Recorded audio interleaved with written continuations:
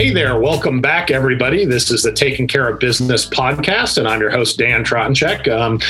We are headed into the final, I guess we can really say the final weeks of 2020. And I, for one, and I'm sure there are others out there that aren't going to be exceedingly upset that 2020 is coming to a close. But I know as we are in these waning weeks of the year, a lot of people are starting to think about 2021 and what lies ahead and what what you want to do with your businesses, what initiatives that you want to engage in, and us here at NHPA and like a lot of you guys, not only look at financial goals, but you also certainly look at non-financial objectives for businesses. And given everything that's gone on in 2020, I know that a lot of companies are looking at things like diversity and inclusion and how that factors into their businesses. And we've addressed that issue here before on the show, but we're going to talk a little bit more about it again today. But also we want to get people thinking about 2020 is on its way out, but that doesn't mean any of the issues that have come up in 2020 have magically disappeared. And so whether it's keeping your staff safe, focusing on things like diversity and inclusion, focusing on other non-financial objectives for your business, you really have to keep that front and center. And I think when we went through all these discussions earlier in the year about things like inclusion and diversity, everybody rises to the occasion in the moment and says, we want to do this and we want to do this. But the really hard part about this is keeping this at the forefront every day. And after the immediate kind of surge of interest and surge of concern wanes, that you continue to focus on these kind of things. And that's what we're here to talk to our guest today about. And our guest today is, and I don't know how to put this politely, I was going to say an old industry friend, but that's not quite fair. It is an industry friend that I have known for the better part, if not more than 2 decades. And today, as our guest, we have Sonia Ruff Jarvis. And Sonia is an author, an industry consultant, and she is the founder, owner, and operator of the Home Improvement E-Retailer Summit. Sonia, so good to have you on the program today, and good to see you, albeit virtually. We usually, every year, Sonia and I typically try and sit down and at least have lunch once a year. It's usually the last day of the National Hardware Show. We didn't get to do that this year, so I guess this is kind of our, we talk on the phone regularly, but I guess this is our face-to-face for the year as we're going into the last weeks. But Sonia, so glad to have you on our program today. Oh, it's a pleasure to be here. Thank you for inviting me. And yeah, I guess this will be our recap lunch for the year, right? We should have brought sandwiches, or usually we might even have a cocktail during lunch, but no, we were on the up and up today. Not even a cup of coffee in front of me here. But Sonia, like I said, you and I have known each other. Honestly, I mean, I'm trying to think back. I know it's at least been a couple decades that we worked together. You were with the National Hardware Show for a long time, and before that, you were in publishing in the industry, and our paths had certainly crossed. Maybe you could start by sharing with our audience just a little bit about your background and how it kind of led you to what you're doing today. Sure, for sure. Well, I think that we can all agree the beauty of our industry is that while people may move around to different companies, we love the industry, right? So we stay within it. Oh. And a lot of our connections and contacts really turn into friendships. So I appreciate your friendship over these past years, and I really consider you a friend.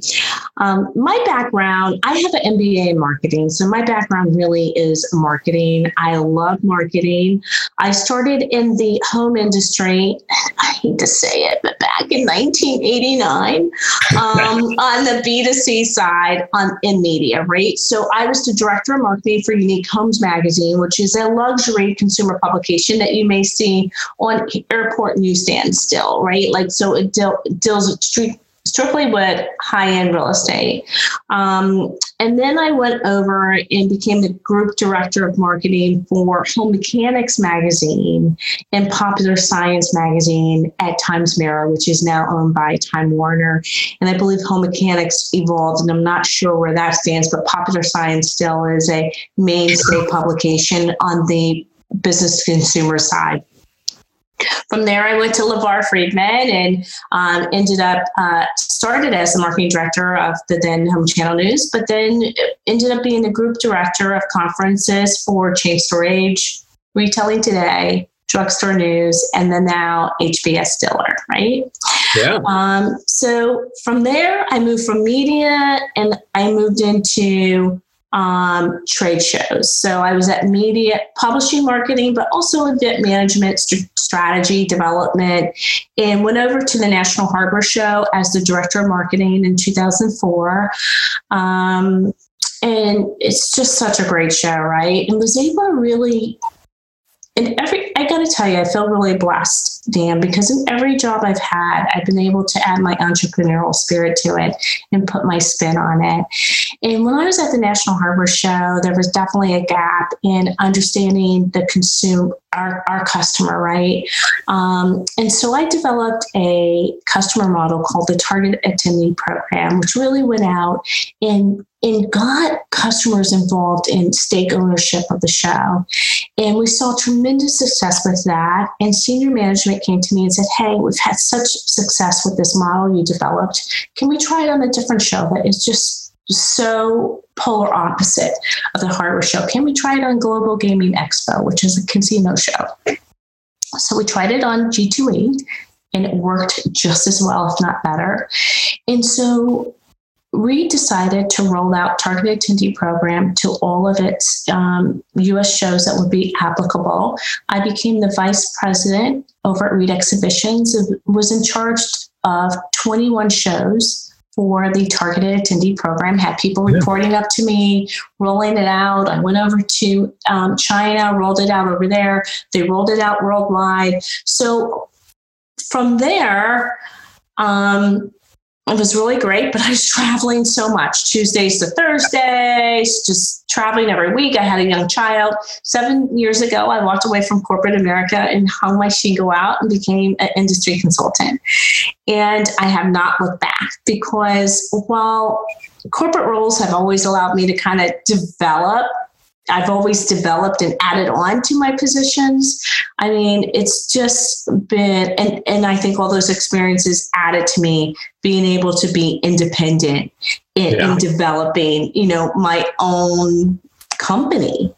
So that's been exciting. So now I've gone into the consulting side, industry consultant to companies that are trying to do a lot of different things, right? I really just approach it like what they want to bring me aboard on and how I can help them, right? And then I'm also, I published 2 books. I'm the author of Mindful Minutes, which is everyday marketing experiences and how we can incorporate it in our lives and what we see and how we learn from that. And then I also was involved with an anthology called Mentoring Moments to help young girls really understand like the things that you need to go through to grow and how to overcome obstacles in your life. I write a blog every couple weeks that can range from anything really. Like it could be marketing, but it also like for October, I gotta be honest with you, it was breast cancer awareness, right? Sure. And I am a breast cancer survivor. It will be in January, 21 years. And so this 20th year, I took out my old journal through my breast cancer journey. And I looked at it, and it was the first time I really opened it since then. And I wrote a 3-part series on my blog about that time. And it was really putting myself out there because I looked at it through a lens of being on the other side. So my blog can really just share with you anything. It could be personal, it could be professional, it could be whatever I'm going through at that time. And then, of course, like I said, customer insights and understanding customers, like through the Targeted Attendee Program, is very important to me. And so one of the things I kept hearing right when I left corporate America was, gosh, how do we get our arms around the internet as a distribution channel? Our industry has always been a laggard when it comes to digital technology and understanding e-commerce and how does, the internet really work. And so I developed the Home Improvement e-Retailer Summit, which really focuses on understanding what's going on in the marketplace right now from an e-commerce standpoint, but also kind of matching up people to be able to have really genuine conversations one-on-one, and then creating a networking environment that really is intimate and relevant. And once again, I hate to keep overusing the word, but genuine. Yeah. Yeah. And I know that, through all that stuff, and I'd encourage you, and before we get off here, I want people to know where they can find your blog and where they can find more information about some of the things you do. But I know what led in some ways to our conversation today was just a conversation you and I were having before. And in some ways, you know a lot of people in the industry. You've been around the industry for a long time, as you've kind of illustrated with your background. You've interacted with retailers, you've interacted with manufacturers, distributors, kind of everybody in the industry. And recently here, as not just the industry, but the planet in general has been thinking more about diversity and inclusion. You were kind of, and I don't want to mistake this, but kind of in some ways thrust into this position of, well, that's something else you can talk about. I mean, for those who don't know you, I know so many people do know you, but for those who don't know you, you're a woman of color, and that's a bit outside the typical of what you see in the industry. And that's not at all to say that it doesn't exist. You, as well as I do, know that it does certainly exist. But this industry tends to be a little bit on the homogenous side. There's a lot of and it's just simply demographics, older white males that are in kind of leadership positions in this industry. And that's how the industry developed. But obviously that's starting to change. And I think companies, whether they be retailers, distributors, manufacturers, are certainly more cognizant of the fact that not only is it beginning to change, but it's probably something that is a bit overdue. And so now in your role and in your position, you're beginning to kind of consult and talk about this, utilizing your unique knowledge of both the industry, but your own unique experiences as a woman of color within this industry. So maybe talk to us a little bit about kind of how this factors into your worldview in the industry, and what are you kind of doing in this area right now? What are some of the things that you're doing, and how do you see awareness in this industry on this topic kind of increasing or changing? Sure. I mean, you said it best. I mean, let's be honest. I really hit two verifying characteristics, right? Of from a race standpoint, African American, and from a gender standpoint, being a woman. So I think I have a unique voice from the trenches of our industry, right? Just being in it from a young woman, now being a middle-aged woman. So, I grew in it, so it is possible. But I think what's interesting is that while I have a business-to-business voice, right, I also add the consumer shopping voice. Sure. With my unique glance on how I'm treated as a shopper, being an African-American woman. So I think that, I see how retail works on the back end through like just my knowledge and experience with working with customers. But my shopping experience shows me sometimes the ugliness of the front end. Right. Yeah. Right.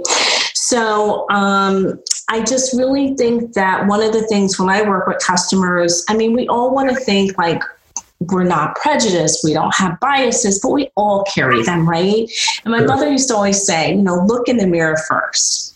And we can't help but to carry biases because we all have our own baggage, we have our own culture, we have our own, how we came up, in the world. And I just think that the most important thing is to acknowledge certain things exist, right? Right. And then try to move towards to adjusting your behavior as the world is shifting. I mean, we cannot ignore what is going on in our country. As much as we want to try, we just can't. It doesn't put anybody down. It doesn't, it's just the reality of it, right? And it's unfortunate, but inequality does exist, so it's a hard and uncomfortable conversation for so many people. But inclusion doesn't mean that you're subtracting institutional knowledge, generational knowledge, family knowledge. It just means that you're adding to that, and there's opportunities with that addition to expand your customer base, to expand the integrity of your brand, to expand the integrity of your brand promise, right? So it's a hard conversation, and it can be very grating at times, but it's a conversation I think that is worth having. And I think in a lot of instances, big boxes right now lead. And I don't know that they're necessarily leading in the right way. And we can talk about that as we get into some of the nitty gritty. But I think that this is really an opportunity for independents to lead, because they are community leaders in so many ways, right? Yeah. So I think that there's just so much opportunity out there. But I think the first square is to start, number one, with having an uncomfortable conversation, because we know when you're uncomfortable, that's when you generally stretch. Yeah, and I think you touched on a really interesting point there, is that we all carry baggage or prejudice or whatever it is. And rather than, I think right now, let's face it, we're in a very polarized world. So I think some people feel that admitting that they may carry some baggage or even unconsciously have some kind of biases, that it means that, I'm saying I'm a racist, or I'm saying that I'm a misogynist, or whatever it might be. But as you illustrated here, everybody has that. And really, on any journey, the first step is saying, well, I am this, or I might be this. And you might not even realize it. And as I've thought through this, I'm a white male, middle-aged white male, but I have had things in my professional life that have caused me to open my eyes and say, gosh, I never realized that I was doing this. And I was never ill-intentioned or felt that I was ill-intentioned in doing this.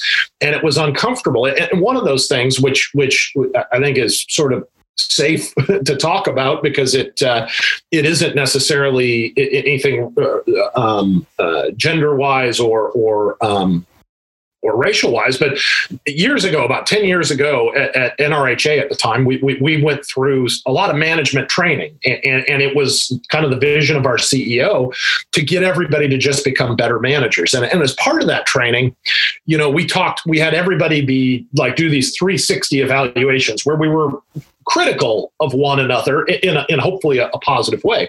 And one of the things that was brought up to me was that people that know me and work with me, on the DISC scale, I'm a high ultimate D, and I'm type A kind of personality. And people would say, Dan, every time you walk into a meeting room, you sit at the head of the table, whether it's your meeting or not, you sit at the head of the table.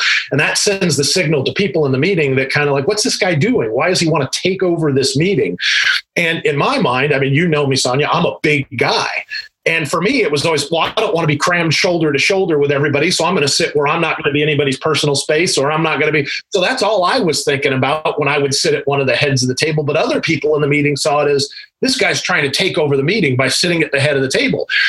And when I was made aware of that, it was uncomfortable, because I was, first I was defensive and I was like wanting to argue my point, but then I thought it really doesn't matter as much what my point was as the way other people were perceiving it. And I think that's kind of what you're talking about is there are a lot of things that I look back on in my management career and say, wow, maybe I should have been more cognizant of that, or maybe it would have been, I could have done something differently if I at least was more self-aware about things. And that's what you're really talking about here, is just, it's not right or not wrong. And I think when I explained to people, well, here's why I do that, a lot of them probably said, oh, okay, I get it too. But it was a learning and a teaching moment for all of us. And that's what I think we have to go through now on things like gender and inequality and racial issues, is it doesn't make you a bad person. Listen, there are people out there. They're just, I mean, look, I'll say they're just bad people. That they think things, and they hold these beliefs that to me are negative beliefs. But 99.9% of the people out there, most of the problems we face are from this kind of unconscious thing where they're really not thinking about their biases or baggages. Is that kind of what you see, or am I characterizing it wrong? But because when you add all those unconscious things up, it becomes an issue. Yeah, I mean, listen, I just wrote an article, should be coming out soon in Hardlines, the Canadian media, and it's all about, I believe, my personal experience with retail and racism in America. And it's true. I don't think that people know the signals they're sending. I don't think that people even realize that the receiver is recognizing what they're doing. I mean, I have a 13-year-old daughter. I mean, our family is interracial. My daughter is biracial, but her skin color looks more like me than her, father. And she, I have to have these conversations with her, like, Mommy, why are they following us around in the store? And, a lot of this is about, listen, I have my MBA. I make a pretty good living. My husband's an attorney. We live in a pretty nice looking house. But when we walk in, we're dressed pretty nice, but people still follow us around the store, right? Yeah. Those are conversations. I think when you think of things business owners can do, specifically, I think you observe your customer service people on the floor. You see things like that happening. It's kind of like back to if you see something, say something. It's not necessarily, it's not that they're not doing it on purpose. They just believe, that all Black people steal, right? Yeah. So we got to follow them around the store. Well, you cannot generalize. All Black people don't steal. All white people are not honest. Yeah. Yeah. It's just, I think the biggest thing is that no one wants special treatment. No one wants that, preferential treatment. I think from my standpoint, I can only tell you my voice as an African-American woman. And as, is that people have the desire to be treated equal. Yeah. So while they're following me around the store, there might be a white person stealing because now, I'm that distraction. Well, and I distinctly remember, I started in this industry. I came from a background in publishing and journalism, and I started in this industry 25 years ago. And I remember back then, one of the topics for discussion was women, kind of working in hardware and women present in the DIY communities. And just 25 years ago, I'm not saying that it was an uncommon occurrence, but probably not as common as it is today. I mean, I think today you look around and there are so many more women running hardware operations or in leadership positions in hardware operations. And I distinctly remember writing articles 20, 25 years ago about, this kind of, again, somewhat conscious, but also somewhat unconscious bias of either consumers coming into a hardware store and the woman manager coming to work with them and saying, no, I want to talk to somebody who knows about hardware and home improvement. I don't want to talk to a woman. And we kind of wrote about, well, here's how you overcome that, and the other side is we had to talk about the very real issue of women going into a hardware home improvement environment and being somewhat condescended to of the male employee saying, well, let me tell you how to hold a hammer, sweetheart, and things like that. And that has changed so much in 25 years. And again, I think even if you take that last scenario, it wasn't I don't think 90% of the men working in hardware stores were trying to say, well, I don't think a woman could do this or should do this. I think most of them were just operating with their kind of frame of reference. And that's the way I see it is somewhat similar in kind of along the racial lines that you're talking about, is that sometimes it's not coming from a bad place. It's just coming from, this is what I knew. This is what the environment I grew up in. And now it's kind of manifesting itself in this business environment. The one thing I would say that gives us hope or some degree of positivity is 25 years ago, we were talking about this with women. And I'm not saying it's gone by any means, but I do think to a certain degree that seeing women shopping in home improvement stores, not a lot of employees will say, honey, let me talk to your husband about how to do this. And the same thing is, a guy walks into a home improvement store and a woman comes up to help them. I don't know that there's as many questions about, is this person qualified to help me out? And so, but that took some uncomfortable feelings to get to that place. And now I just hope, and I think what you're trying to consult with companies on is, that's okay to feel uncomfortable about what's going on with racial issues, and say, it's really not a lot different than what we dealt with the women. It's very similar in a lot of ways, but we have to be uncomfortable before we get comfortable. Yeah, and I think that the one driving force that's different, before we talk specifically about women and gender, is that a lot of the conversation driven right now, race, is being forced upon us with what's going on in the country, right? Yeah, so sure. It's not just an automatic, natural, okay, we need to start shifting, we need to start inclusion. It's really kind of being, I don't want to say forced on us, but you can't like I said before, you can't put your head in the sand. Right. Yeah. So what do you see kind of happening out there? What are some of the common issues, whether it's on the gender side or on the race side? What are some of the common issues that when you're working with businesses that kind of cause pain points or I made some statements about how I feel we've evolved. Do you feel we've evolved? I definitely think on the gender side, we definitely have evolved, right? I mean, it's been a slow shift, but it's been a shift. And I think, the male mindset in our industry is shifting. And I also think society is shifting as far as the willingness to admit the competency of women, and that they can essentially do anything. It just depends on what woman it is. Once again, not generalizing and putting everybody into one bucket. And I think the shift has a lot to do from the independent side with generational, with, I call them, like my daughter, she's a girl dad, right? And if you look back way in the beginning of our industry, there weren't a lot of women taking over their dads' businesses, right? There weren't a lot of girl dads out there. And if they were, they weren't really inheriting the business. Like, the only one I could think of from 20 years ago, and I'm sure there was more, but one that famously stands out is Maggie Hardy with 84 Lumber, right? So now I think as you look across the country, as you look across North America, more girl dads are taking over their family businesses and are part of that succession, right?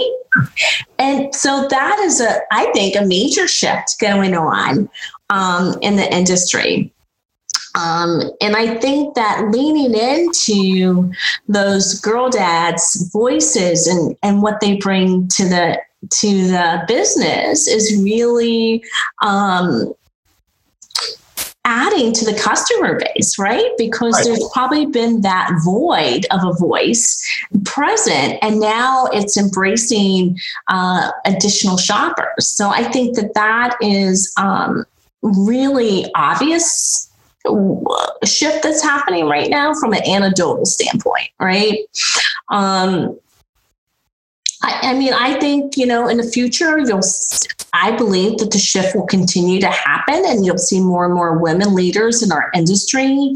I think that the big boxes, the ones that, are traded on the market, will have to be forced to bring in more and more women to represent them. I think you'll see their room shift a little bit. They'll bring in more different races. They'll bring in, more women, and I can't speak on it, but I think one of the real underrepresented diverse groups in our country is the disabled. Yeah. Yeah. So, I just think that from a gender standpoint, though, in our industry, I believe women will continue to be recognized for what they can bring to the business. Yeah. And along with women, what along kind of those racial lines, I know that we have certainly tried at Hardware Retailing to make a more concerted effort to try and profile more ethnically diverse leadership. And I'll just tell you from my position with the magazine, it is difficult to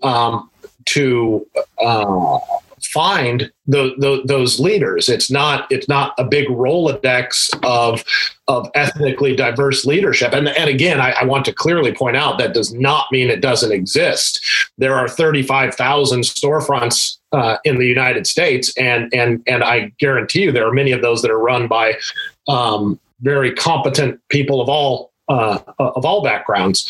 But it is not easy to drill down and find those leaders to profile. And we had someone who leveled a criticism against us once, and very rightfully so, saying, we have a lot of minorities who work in our store, and every month they pick up your magazine, and they really struggle to find people who look like them in positions of leadership in the magazine. And that I took that criticism very seriously. And I know it's part of what we want to try and continue to do. Saying that it's hard to find is not an excuse. We need to find that and profile it. And do you think that, the emergence of someone like Marvin Ellison, who is a man of color running a large home improvement company, do you think that kind of shows that maybe the industry is more open to that, or it's change beginning on the racial front, or are we really just kind of at the beginning of that kind of journey? Well, I think that timing my personal opinion is I think that timing just happened for Lowe's, right? It wasn't thought out. It wasn't a Jackie Robinson strategy, right? Yeah. But Marvin Ellison finds himself in that position. And I think that is an amazing and awesome responsibility to be able to shift our industry forward faster. Right. I think that the biggest issue you're going to hear from clients, because I hear it from them too, we hear it from your readers. And I think that this is where Marvin Ellison's going to be helpful and people like him, because I'm sure there's people in, secondary, tertiary management roles that, like you said, are there, but we don't know them personally. Right. Is that the biggest thing is there's no black talent, right? They say it's hard to find black people. Like, it's hard to find that talent.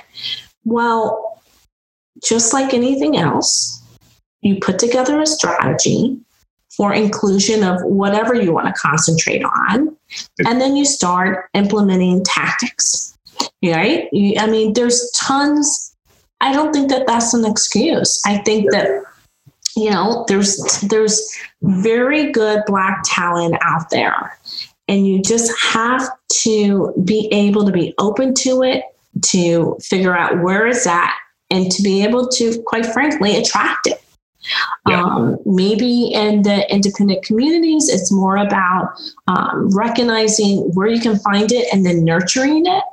I don't know, but it is present and it's out there. And you just got to figure out how to do it. And I feel like, it's not just about, earlier I had mentioned, that the big boxes lead.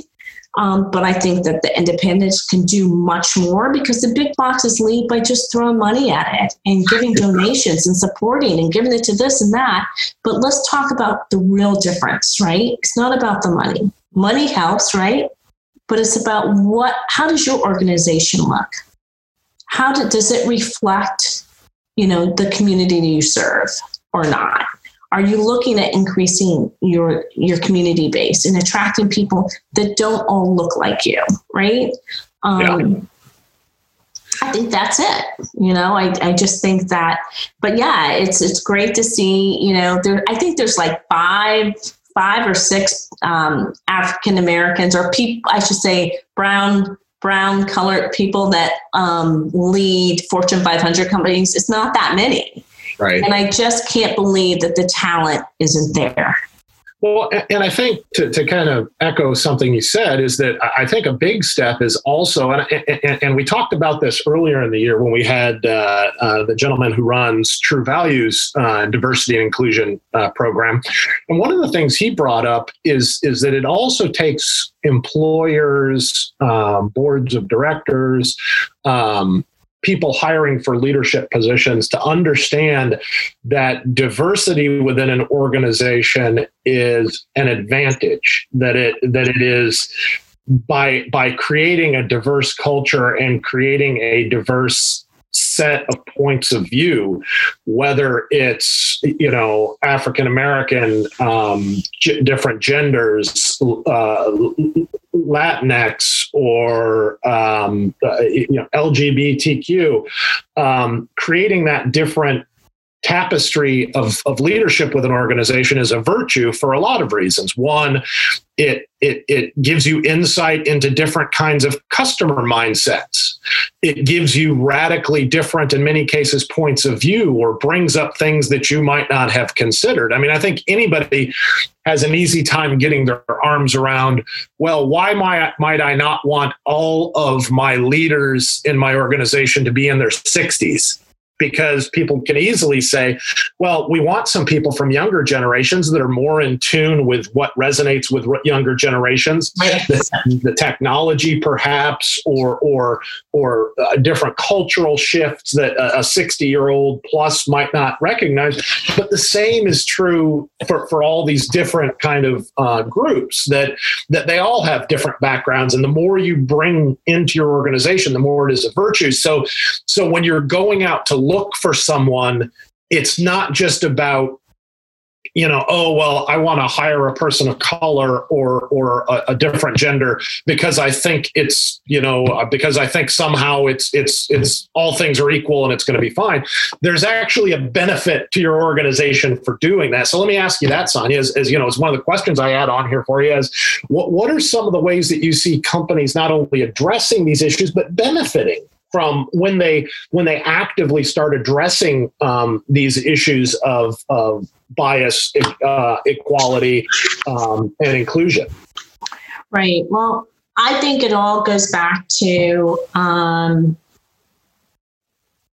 customer service in a lot of ways, right? Because if your customer can see, just like you were talking about earlier, if your readers can pick up your publication and see themselves reflected back, that is a credibility issue, right? And that adds credibility to your brand.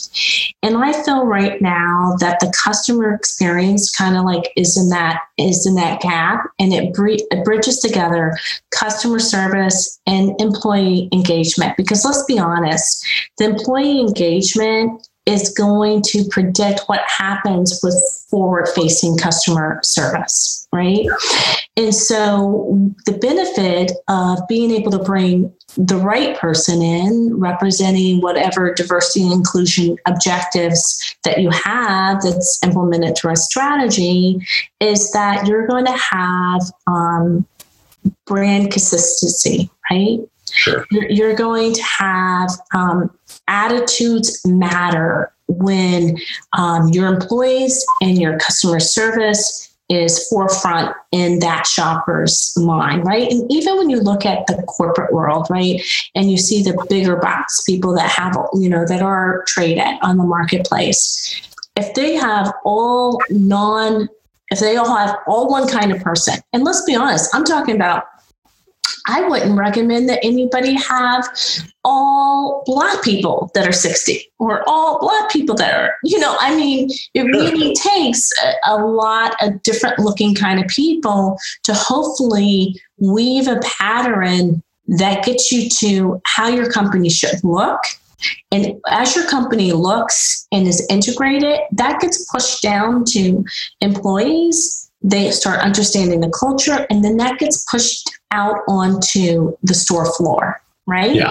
It all just works together. And I think that diversity does add to, because everybody says, oh, my customer service is the best. Is it really?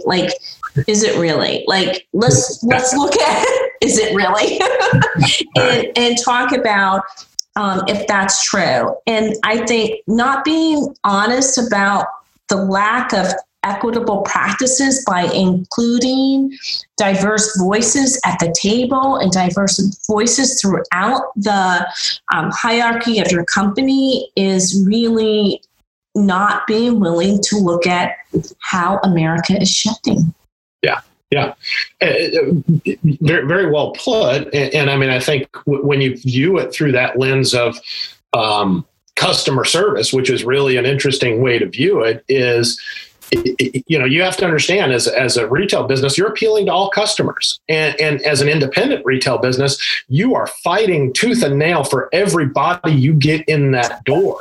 Why not make your place the most comfortable for everybody in your community to come in and identify with your team and identify with your business and really have that experience that reflects the community they live in, as from a tactical advantage on a customer service standpoint. So very interesting way to think about another advantage to considering inclusion and diversity in the workplace. And I got to say one more point to that is that, I had said earlier something to the point that, if you see something, say something, right? Because in this age of technology, everybody has video on their smartphones, and it can be a PR nightmare, something that can seem so innocent and just so not meant to be hurtful, can really spin out of control very quickly. Well, and you see that every day. I mean, if you're involved in social media, any place you see, and there are, coming from every angle, not absolving any side in any of this, there are people out there that consider themselves provocateurs and look to amplify the more negative aspects of our interactions. And so to your point, a very, very important thing to consider is that without training and without some kind of consulting or some kind of insights into how to deal with some of these issues, you're really putting yourself at a disadvantage. And it's probably less of a when is, or if something's going to happen, and more of a when is it going to happen? When are you going to be the new YouTube or TikTok sensation that's out there of someone criticizing your business for whether deservedly so or not deservedly so? You only certainly see one side in those interactions usually. Right.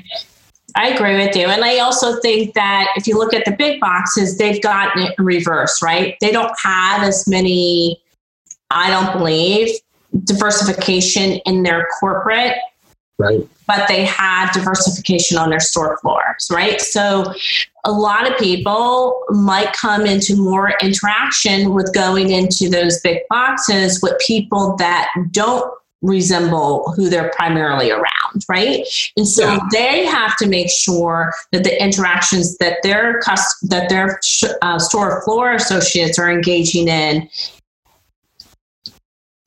presents a positive light on that kind of group of people, right? Well, yeah. And at the big boxes, there's also separation. I think most people, an everyday shopper at a big box, goes into Home Depot and says, I identify Home Depot with the people I'm interacting with at Home Depot. There's that level of disconnect from what the corporate office looks like. I mean, I doubt your average person on the street could even tell you who the president or CEO of Home Depot might be. But they know the people when they interact with a store. So that is something that independent retailers probably need to be extra cognizant of, that it's an advantage to me to say, this is my store, I run it. But at times it can also be a hindrance when when it's not a positive interaction that occurs in that environment. So I enjoyed our talk on this morning, but before we, as we're kind of running up against it on time here, I wanted to, before we leave the conversation, is, right now you're doing consulting on diversity, inclusion as along with some of the other consulting work you do. And as you stated to begin with, so much of your background is kind of in marketing. And I know a lot of the work you've done with businesses has been on that marketing side. So real quick, to squeeze a little bit of extra value for our listeners out of here, what are some of those marketing things when you're consulting with businesses on marketing that small businesses can learn from? What are those kind of top tips you could pass along to small businesses as it relates to marketing? Right. I mean, I think initially it's really simple to try to understand what's going on in the business. And there's two things that I like to focus on is there a gap in what is going on with the personalized marketing aspect, right? So is there a gap in personalized marketing can kind of be bridged by asking the same questions, right? Are you authentic? What are you putting out into the marketplace? Does it really reflect who you are, or does it reflect who you're trying to be and then you can't deliver on it, right? Are you honest with your customer, right? Are the things that they're getting? I mean, I can tell you I had to break ties with a big box mass merchant because I felt their honesty wasn't there. We bought a product that I later found out that was refurbished. You go in there and they add things onto your receipt and you take it back and they're like, okay, because they know they're doing it, right? So Are you honest with your customers? Are you listening to your customers? I mean, like really listening to your customers, and what does that look like? Are you listening to them and you're doing nothing and just saying, okay, this is what they're saying? Are you listening to them and identifying common themes that now you can adjust whatever you're doing strategically, or even is it an easy tactical fix? Are you observing your workers and making sure that gap where you believe your customer service is so much better than everybody, is it really being delivered? Yeah. It's like, your favorite pizza shop, on Friday nights, Friday night comes, you order your pizza and it's good. The next Friday night you order your pizza and it's not so good because it's two different people cooking it, right? Yeah. So how do you get, that formula where you're consistently delivering excellence, where you can really metrically, track it and measure it? From the personalized standpoint, are you segmenting out your customers? Do you really know what they want? Do you know who they are? Are you talking to them? Are you being, are you talking to them in the ways they want to be talked to? Are the younger people getting it on mobile? Are the older people, it's just, really personalized marketing that works for your different segments of customers. I believe that you are only as strong as your weakest link. Yeah. And if that communication with any particular market segment of your customers is weak, then, you're going to see it in your sales receipts. If that gap is extended between who you say you are and who you present to your customers, it's going to be shown in your sales receipts. Well, great advice, Sonia. And I think that it so often takes someone from the outside to kind of illustrate those things to you. I mean, I think that it's so spot on to say, if you're going to market and promote that you are X, you better be X.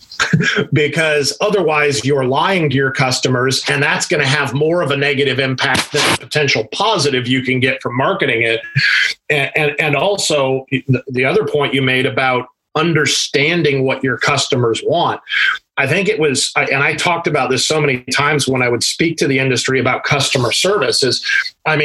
For so many years, independent retailers would define customer service in such a narrow box. It's like, oh yes, I have trained every one of my employees to, when someone comes in the store, you walk them around the store and you help them with their project and you stay by their side and answer every question.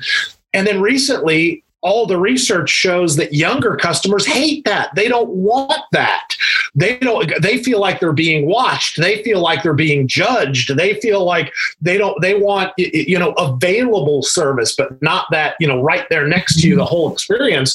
And it was so hard to convince people that's because if you're looking at service the way a 55-year-old man wants to be serviced, as opposed to the way a 23-year-old woman wants to be, receive customer service, then you're completely looking at it through different lenses, which is a great way to kind of end our discussion, because it ties back to this whole concept of diversity. And it's not just about saying, well, I want to, somehow pay respect to diversity because it's the right thing to do, but it's the right thing to do for your business because it gives you those different views. If you have younger women that are in your management team, they can tell you, that's not the way we want customer service. And the same thing with ethnic diversity or gender diversity. I mean, you get all those different points of views, which makes you a better business. So, Sonia, thank you so much for coming on and talking about this wide range of topics today.